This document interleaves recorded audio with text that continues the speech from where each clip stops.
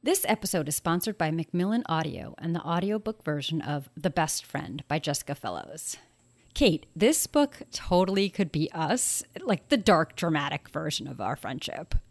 Wait, what? Yeah, Bella and Kate, they're kindred spirits like us. Bella is sensible and cautious. Kate is gregarious and just a little dangerous. Yeah, they're also totally toxic. Oh, come on. They're intense. Honestly, it's the men that ruin it all. True. When Bella and Kate come of age, a black seed is set in the heart of their relationship. Over decades, acts of both cruelty and love ferment until one shocking event tests them beyond normal limits. Way beyond. The two narrators of this audiobook make it feel like you're listening in on a pair of best friends conspiring to get into a lot of fun and trouble. The Best Friend explores the darkest corners of female friendship, a place where loyalty and betrayal intersect with deadly consequences. Get The Best Friend by New York Times bestselling author Jessica Fellows on Audible, Libro FM, or wherever you get audiobooks today. On Pop Fiction Women, we explore what it means to be a complicated woman. Tired of endless variations of leading men next to one-dimensional archetypes of women, or strong female leads written by men that were essentially guys in women's bodies? We started this show to highlight the many female characters in entertainment worth exploring, as well as the women who dreamt them up. And now we're adding those creators to our conversations, discussing their process and passion in bringing these women to life. Welcome to Complicated Conversations. On these episodes, there's no spoilers. So come on, it's starting.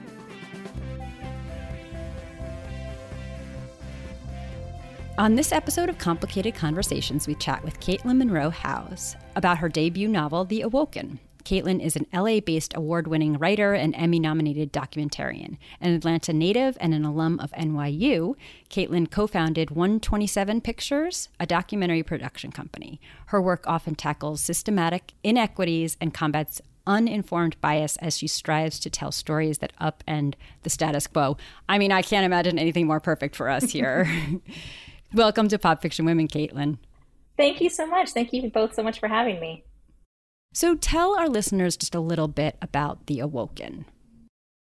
Yeah, so The Awoken is about a young woman who gets terminal cancer, dies in 2020. Before she dies, she decides to cryogenically preserve her body, which is not the science fiction part. Anybody can right now go off and do that. You can call up this company and say, I want to cryogenically preserve my body, please. We don't yet have the science to bring us back, but people are doing it. There's thousands of people who have chosen, just like my main character did. So she freezes herself, not knowing if one day science is going to be able to bring her back. And then turns out they do. Science figures it out. And then she comes back 100 years later, and she comes back into a very different world than she expected. It's a world where it's actually illegal to be a resurrected human being. And so she does a lot of things that I don't want to give away, but she she sets off on the course to try and fight for the rights of people like her, people who are called the Awoken.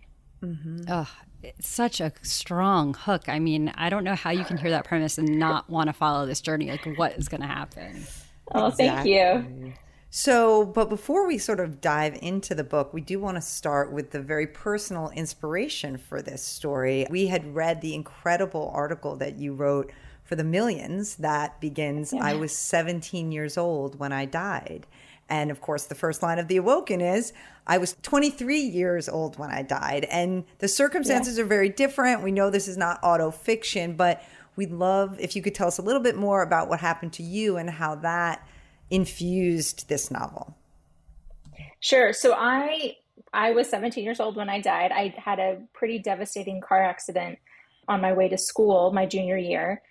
I still have scars on my face from where it happened, and there's still glass in my head from where my head went through the window. I was dead for many minutes. I think it was like 10 minutes, they said, before they could resuscitate me. They did resuscitate me. Spoiler alert, I came back to life. But obviously that was a very traumatic experience for me. And what's interesting is I started writing this book, and I wrote this book for a year and a half, and I had no idea that that's what I was writing about. And you said it so perfectly, like the line, that I was 17 years old when I died, which I had been saying my whole life. I love to use that as like an icebreaker, being like, hey, guess what? I died.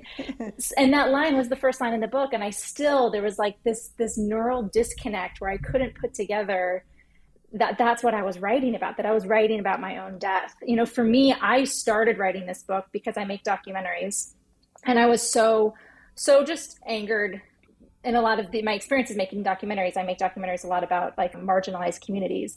And I was just so angered by some of what I've seen in the world about how we can so easily other people that we feel are different than us. We can really ostracize them and condemn them. And I wanted to explore that. I wanted to explore this instinct in us to really vilify people who we think are different than us. So that's like how my head got into writing this book. I wanted to take a girl who's sort of always been kind of normal and just drop her in a world where she's all of a sudden, she's the other. She's the person who's kind of vilified and the enemy of everybody around her. So that's where my head came into it. And it wasn't until I read my first draft of my novel, and I had it all complete, and I read the whole thing back, and I was like, I felt like I turned ghost white. And I went out to my husband, and I was like, I think this is about my car accident. And he just looked at me and he was like, yeah. Duh. Oh. Exactly. He was probably like, what? Oh. He knew the whole time. And I was like, you didn't want to tell me? Yeah. So when I died, and I still think about it a lot, where there was this like really stark nothingness when I was, I guess, without a heartbeat and without life. And, you know, it wasn't like this like beautiful warm light. I didn't have any of that. It was just like this very strong feeling of nothingness.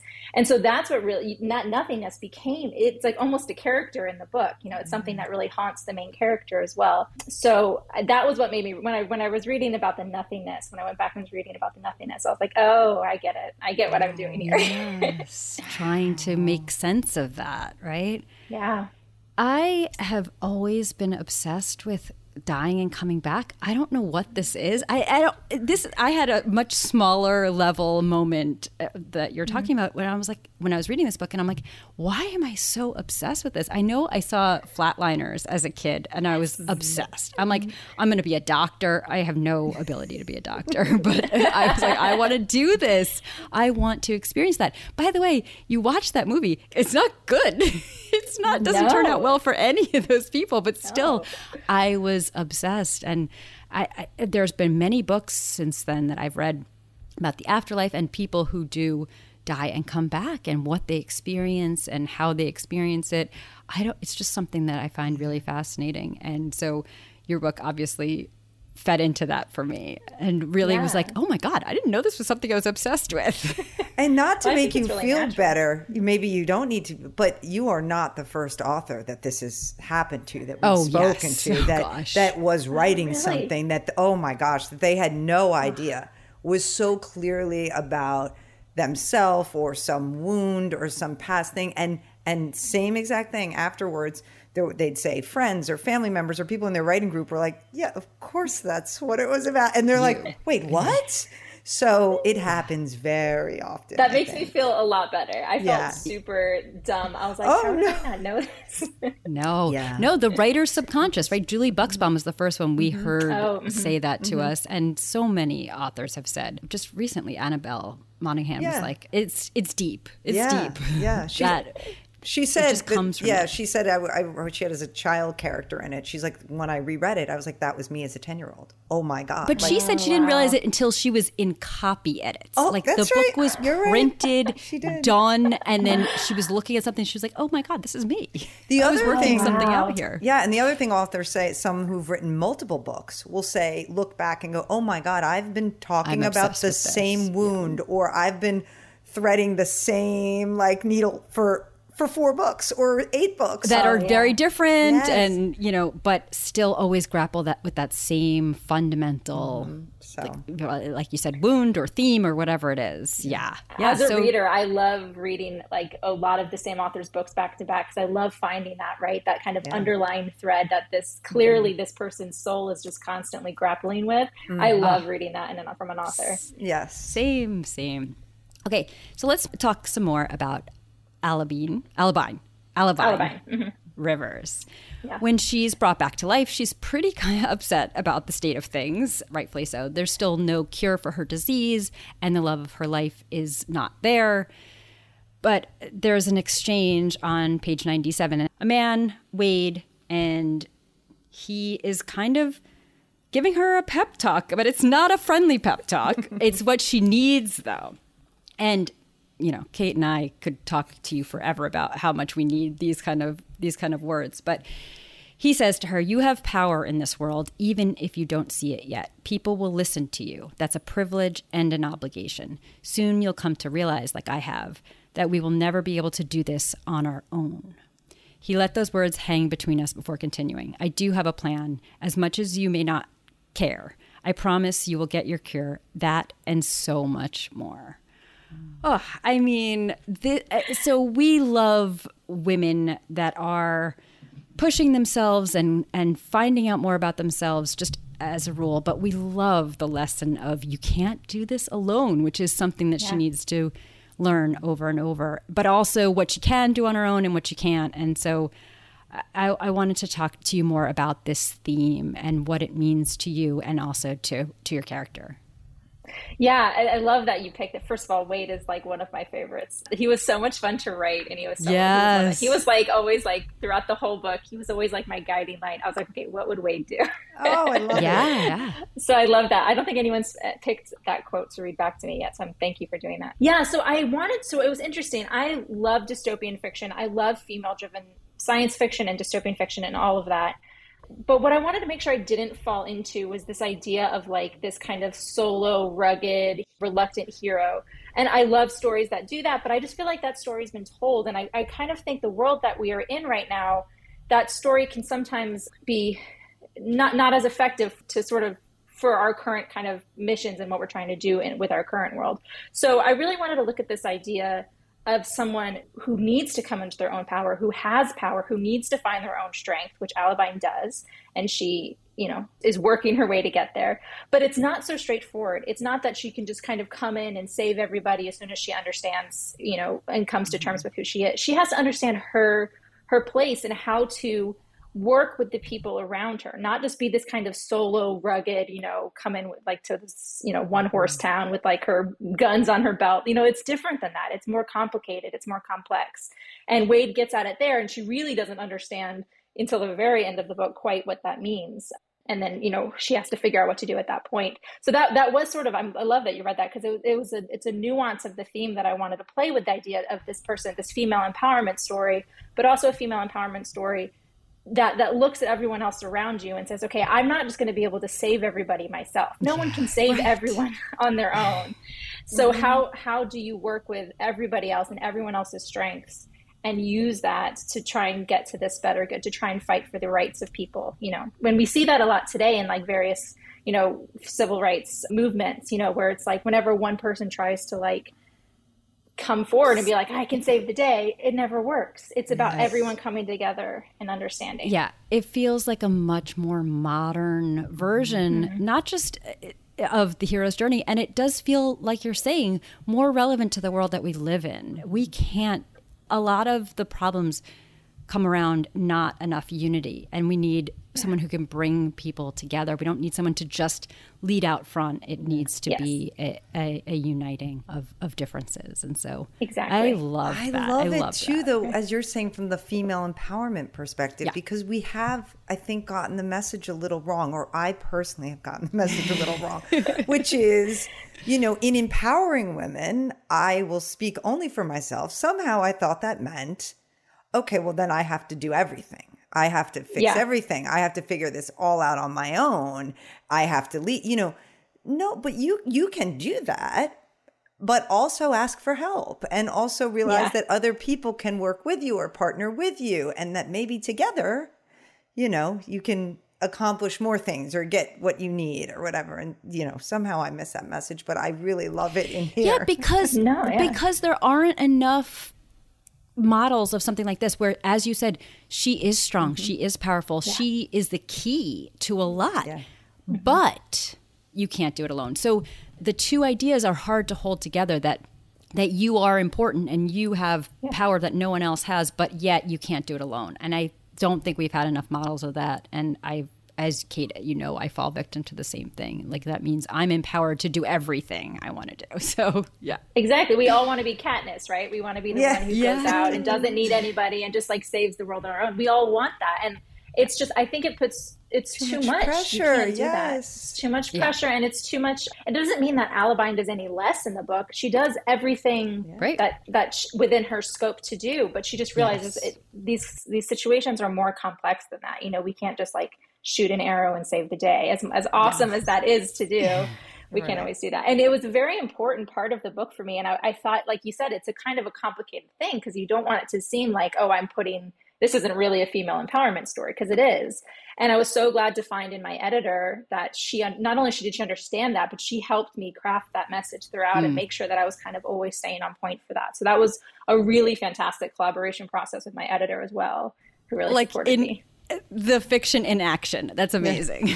Exactly. Yes, exactly.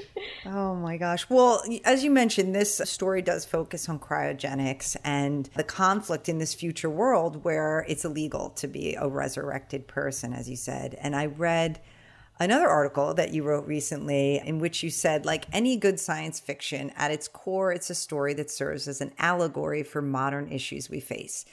Through writing this novel, I set out to examine the ethical debate of scientific advancement, as well as the growing fears around suppressing access to medical procedures, something highly poignant in this post-Roe world we've found ourselves in. The central question being, should we ever make science a crime?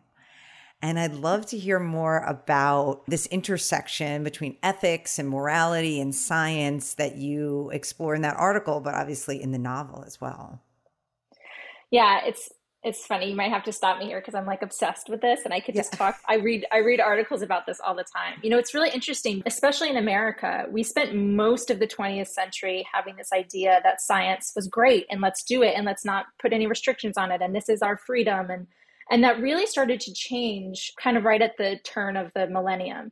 And there was the shift, like cloning started becoming possible. We started seeing this kind of shift where science fiction started becoming reality. And I love science fiction. I grew up on it, but also a lot of science fiction tells us to be scared of science. There's a lot of ooh, there's a future where we could lose our humanity if we invest too much of our time in science. So we started having that shift, and that's continued throughout, this part of the millennium, and it's going to continue and continue. And I'm not saying that there shouldn't be a restriction on science. I don't have an answer. I'm just a writer. I try to write things that are fun to read, but it's a constant question that I'm asking myself: should we restrict that? Should we restrict innovation, science? A lot of this is about access to medicine and access to healthcare and what that means and who gets it, and the wealthy and the privileged versus the marginalized communities. That's all there. It's all related. And if you look at, I wrote this book obviously a long time before Roe, not a long time, but a couple years before the overturning of Roe. But there's a very similar Supreme Court overturn in the book that's very, a big part of the plot. And I obviously didn't know Roe was going to be overturned, but I knew that was the case that I was looking at, because I knew that was always sort of the threat. That was always sort of the possibility of what might happen. So I was looking at that fear in the book, this idea that we have this access, we have this ability right now, and what happens if that's all of a sudden taken away? So maybe my thought is that it's not such a good thing, but I really just want to ask the questions more than come up with the answers, Right. Yeah. Have the dialogue. Well, exactly, because that's the only way. It's again the same idea of it's not our empowerment doesn't mean you present the final answer. The empowerment is really, especially in modern and complex topics like you're talking about, is really about having the conversation and starting that and putting it out there. Since you just mentioned that the court case, I won't go into it too much, but I do want to touch on the love story. I'm going to read a little bit, which I just fell for right away. We read, he went on to tell me how important the story of Max's love for me was, important not only to the Awoken and the Resurrectionists, but to the whole country, even the world. Our love was that of legend, like Antony and Cleopatra or Odysseus and Penelope. Max became the leader and founder of this civil rights movement.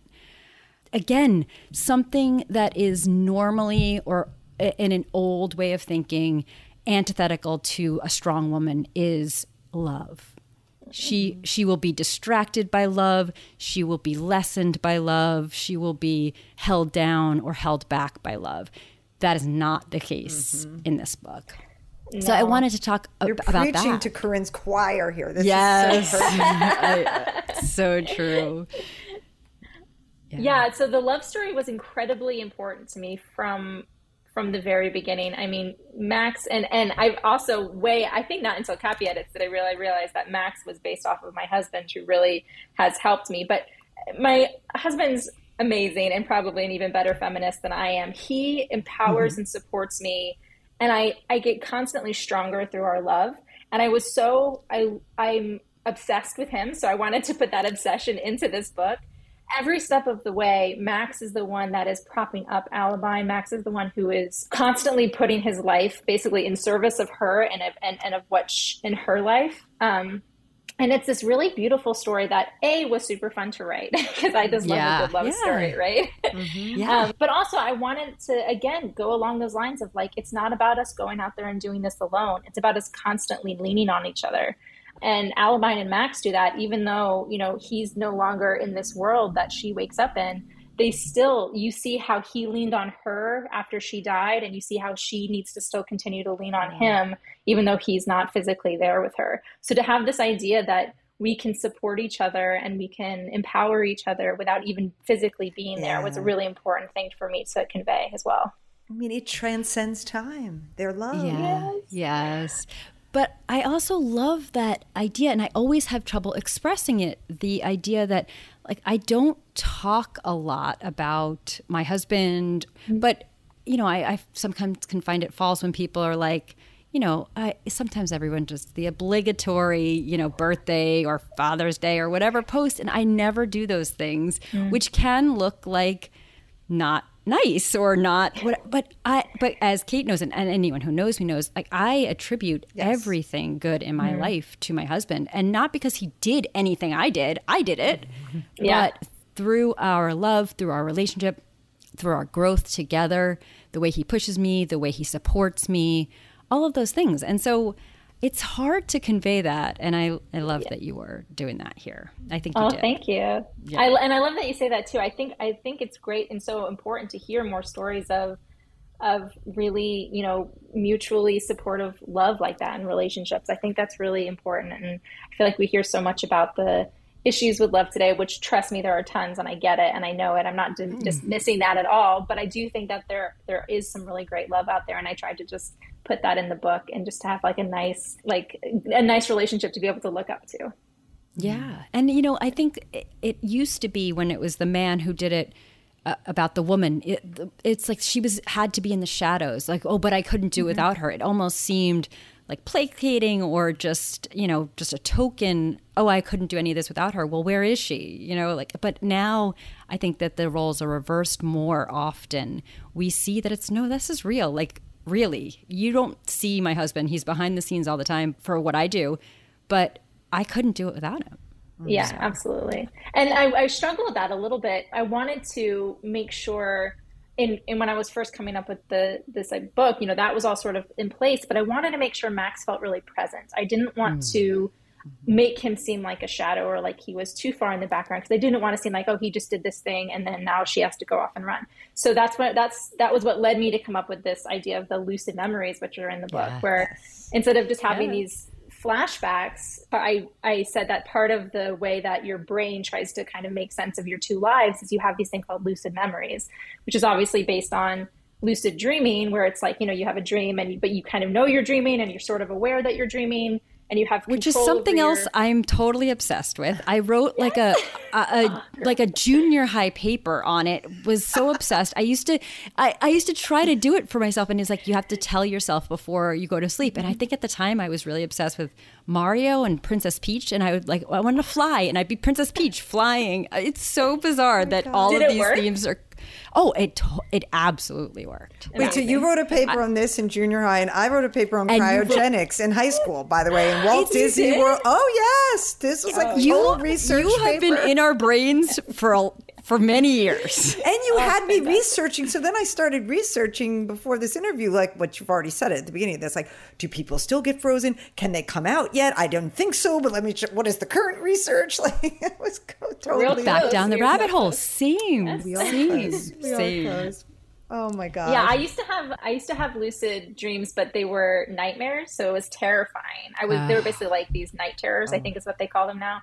But yeah, so I would be stuck in a nightmare, and I know I was in a nightmare, but it almost made the pain, like I'd get stabbed and I'd feel it worse. It was terrifying. But so yeah, I took that idea and turned it into lucid memories. Yeah, which was so cool. Yeah, exactly. And I have that too. The bad one where I know, like, I can see myself in a bad situation and I know I should yell and I can't yell. And I'm like, yes. Anyway. I have that. I still have that. And now I have a son, and so I'll have nightmares about him, and like I can't get to him or something's happening with him. And like I know what's happening and I want to fix it and I can't. It's terrifying. I like wake up so exhausted from those nights. Yeah, exactly. Like you need anything else to be exhausted about. It's true though. It's so true. Oh my gosh, it's so crazy. Yeah. Oh boy, you guys. Okay, so speaking of supporting other people though, if I can build off that, we are a podcast focused on women and celebrating female creators. And in your acknowledgments, you said there are so many amazing writers who don't find a champion, who will fight for their words. I was lucky enough to find mine in two extraordinary women, and you're referring to the help and love of Issa Rae of Insecure fame and her producing partner, Denise Davis. So can you tell us a little bit more about your collaboration with them and the support that you've received from them? Absolutely. So I had been writing for a while, making documentaries and writing, and I'd never written a book before. I loved reading, and I always was an avid reader, but I never honestly even really thought about it. I was like a screenwriter, so that's what I thought about. But I started writing, it kind of was pouring out of me, and I started writing this thing, and I thought I was going to turn it into a script, so I just started writing it. And then there was this day that I am not big into social media, but I finally, it was like 2017, I downloaded Twitter on my phone. And the first tweet that I saw was Issa Rae announcing that she was doing this initiative for underrepresented writers. And all you had to do was apply with like a 1-page synopsis. And I was like, I literally just wrote this on this project that I have no idea what it is. So let me submit it. So I submitted it. Months and months later, I ended up winning the initiative, and I got all of the amazing attention and support and development from her and her producing partner, Denise Davis. And they were like, so not only just like developing the project with them, but we did, because it was this initiative, we did so much talking about how to stand up for your vision, how to be a woman in this industry, which they are both like making such headway, not only for women, but also women of color. But like, they're just amazing, the kind of invaluable lessons that they taught me throughout that whole process. And then at the end of it, they were the ones who introduced me to my agent, who then went off and helped me sell this book. So they very indirectly and directly helped me get this book out into the world. And to this day, they're still so supportive of me and the book and the story. And I feel like every artist needs someone like that. And it's obviously not always like an Issa Rae, but I feel like you can never do it on your own. You sort of always need somebody to help you. And I was just super lucky to have found those two women. Very first time we have ever heard anything good come out of Twitter. And that was a great story. Yes, it was really, it was the first thing I saw. And I've barely been on Twitter since. It scares me because I hear all these terrible things, but it did help bring this story into the world. So I'll always be grateful. Yes. Oh my gosh. Yeah, that's a good one. So we wanted to talk about, which something you've already brought up, was motherhood. You, in your acknowledgments, also thanked your son. You said, a big thank you to him for sharing his first 2 years of life with this book as my second baby. He's grown from a newborn into a toddler, while I grew into an author and a mother, and I loved every minute of our transformation together. So we'd love to hear more about that transformation, how it's changed you. I'm assuming, or from what we've already gotten, it hasn't been one thing, the way it hasn't for us either. It's terrifying and wonderful and exhausting and like gives you new eyes. It's all of those things. So Yeah, Wanted to hear. it was a really interesting journey. It actually started back to when I was pregnant, and I had this sort of I had this issue about writing about death while creating life. Like something felt really wrong about that. I almost felt guilty about writing such kind of sad things about the nothingness and like how there might not anything after life while I was creating this life inside me. And then after he was born, I actually couldn't write for a little bit. I had to stop writing. I was writing the beginning of the book. But I had to stop. I just got my agent, right? Like literally 2 weeks after he was born, I got on a conference call with my agents and got my agent. So it was kind of crazy. And the pandemic hit at that exact same time. He was born 2 weeks before the lockdown. So all of that was happening at the same time. So I had about a quarter of the book written. My agents were like, do you want to finish this before taking it out? And I tried, and I was like, honestly, I'm not in the right place. I can't finish this. Can we take this out at all, like on this partial manuscript? And they're like, we don't do it much, but sure, we can try. And luckily it worked because I wasn't in the right place. I was like holding this beautiful little baby that was totally changing who I was on the inside. I was like, how can I possibly write at the same time? And then one day, it was right after I sold the book, and I was like, I have to start writing this thing. Like, it's going to be a book now. And I was holding him, and I was just like, I think I can do this. And I can't tell you what sort of clicked, but I just kind of opened up the document and I started writing. And it still didn't feel quite right at first. It was still hard to write such dark things while holding him. But then I started, this is going to sound so cheesy, but I'm kind of cheesy like this. I started imagining him as like a little shield for me, like where he was almost protecting me, and that he was this like strong, awesome like beacon of light that could kind of protect me from all these dark things that I had to write about. So it was amazing. He taught me how to be not only a great mother but a great author too. So it was really fun. Oh my gosh. Yeah. Are you dying to find out her sign now, Corinne? You are. Yes. I was going to say we're very into woo woo. I know you are. Yes. Right. Ridiculous. I'm an Aquarius. Okay, this actually makes sense. They're like the visionary of the zodiac. Look at this. Yeah, I love that you're into this. My sister's super into all this stuff, and she tells me things all the time. But I've always been really drawn to other Aquariuses. The reason my documentary production company is called 127 Pictures we both are born on 127. Yeah, so we both have the exact same birth date. I was going to guess, are you an Aquarius? Yes, my best friend in high school was born on 127. I'm very drawn to people with my birthday, apparently. Wait, it's not even just Aquarius. I know, it's my day. I got to get out. I mean, we can't do. I got to get out the birthday book then, Corinne, for people born on that day. There's a book that I love that it doesn't even just analyze, your Leo, sign. Aries, it's your sign. actual day. By your actual day. But this makes sense. And also Aquarius is obviously outside the box, free thinkers, but focus on the collective, Oh, absolutely. Yes. Oh, no, they are always leading the charge to make things better, whether that's for their small world, their big world. Yes, exactly. For everyone else. I don't know if I knew that. Yes. Yes. Yeah. Oh my gosh, that's perfect for you. I love it. And not only have you been in our brains since junior high, you are incepting every next question. So, perfect. We love it. We love it.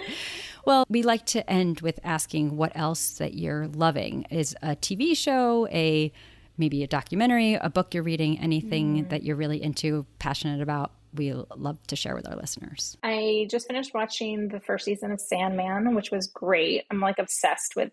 That was perfect because it was like fantasy, which I love, but like with the lead of an emo. Basically, it's like the lead of an emo band guy. And I'm just like, yes, this is completely for me. So I really enjoyed that. My husband just got me a T-shirt that says Elder Emo. So I'm there with you. Oh my God, I need that T-shirt. I need that. Yeah. I still listen to emo music all Oh the my time, God, I can't stop. I'm like back into it. I'm like into it harder than ever. Yes, I love that. It's so good. So good. I still get made fun of it. And then I just finished reading Mexican Gothic, which I really, really enjoyed too. Yeah, that was really good. I loved that book. I went and bought her backlist after I read that. I haven't read them all, but it was so good. That book changed me for sure. Yeah, it's so good. And I really, really liked it. And I read it so that I could read The Daughter, Dr. Moreau, which is her new book. newest But I one. think I'm going to do what you did. I'm going to go back and I Backwards. think I read maybe all of her stuff Yeah, first yeah. and then get to that. Yeah. Yeah, it was really good. Oh, that's great. All right. Well, Exciting. tell listeners where they can find you. I know you're not big on Not social Twitter. media. Yeah. I try not Twitter. I'm on Instagram, Katelyn M. House, and I have been trying to post there more frequently because I love sharing. There's been such a great community. There's such a great book community on Instagram, Oh, yeah. and I love sharing when people find the book and write about it. It's been so great to engage with that community. So yes, you can find me on there. Also, hopefully, the book was picked up as an option for television. Oh, So hopefully yes, you can of find it course. soon on TV Yes. as well. Yes. Tell us a little bit so- about that, whatever you can share. Yeah, so I'm working with Keshet, who did like Homeland and all those just such a great plethora of really, really good shows. And they've been really good partners from the beginning. They've just understood the characters, all the themes that we've been talking about. That was my fear about in an adaptation, which I've always seen this could be a great TV show. I was worried, do you lose all of that kind of the juicy stuff that kind of inspired me to write it to begin with? And from the beginning, they were always such big champions of that and the character-driven story. So that's why I saw they were fantastic partners. So yeah, we're currently working on that and it's really exciting and hopefully more news will come out about it soon. Are you working on the writing of it or is someone else? Yeah. Okay. Yeah, I'm writing it. Mm-hmm. Oh, you're writing it. Yeah. Excellent. Yeah. Yeah. Oh, boy. Yeah, really great. That's then great. it will have another life. That's what we love about adaptations. Yeah. Right? Yeah. Right? Especially for this book. It's all about second lives. So Yeah. Oh my having a second gosh. life. Absolutely right. A resurrection. I love of it. There you go. The story. That's right. All right. Well, thank you so much, Katelyn. Thank you so much. Thank you guys. You guys were so awesome to chat with. Sometimes these are so not difficult, but they're so like hard, and you guys made it all so easy. So thank you so much. Oh, you are welcome. This has been Pop Fiction Women with Corinne and Kate. If you enjoyed this show, please tell the complicated women in your life. And the men who love them. Yes, tell them to listen. And then to follow on Spotify or review and subscribe on Apple Podcasts. And of course, share on social media.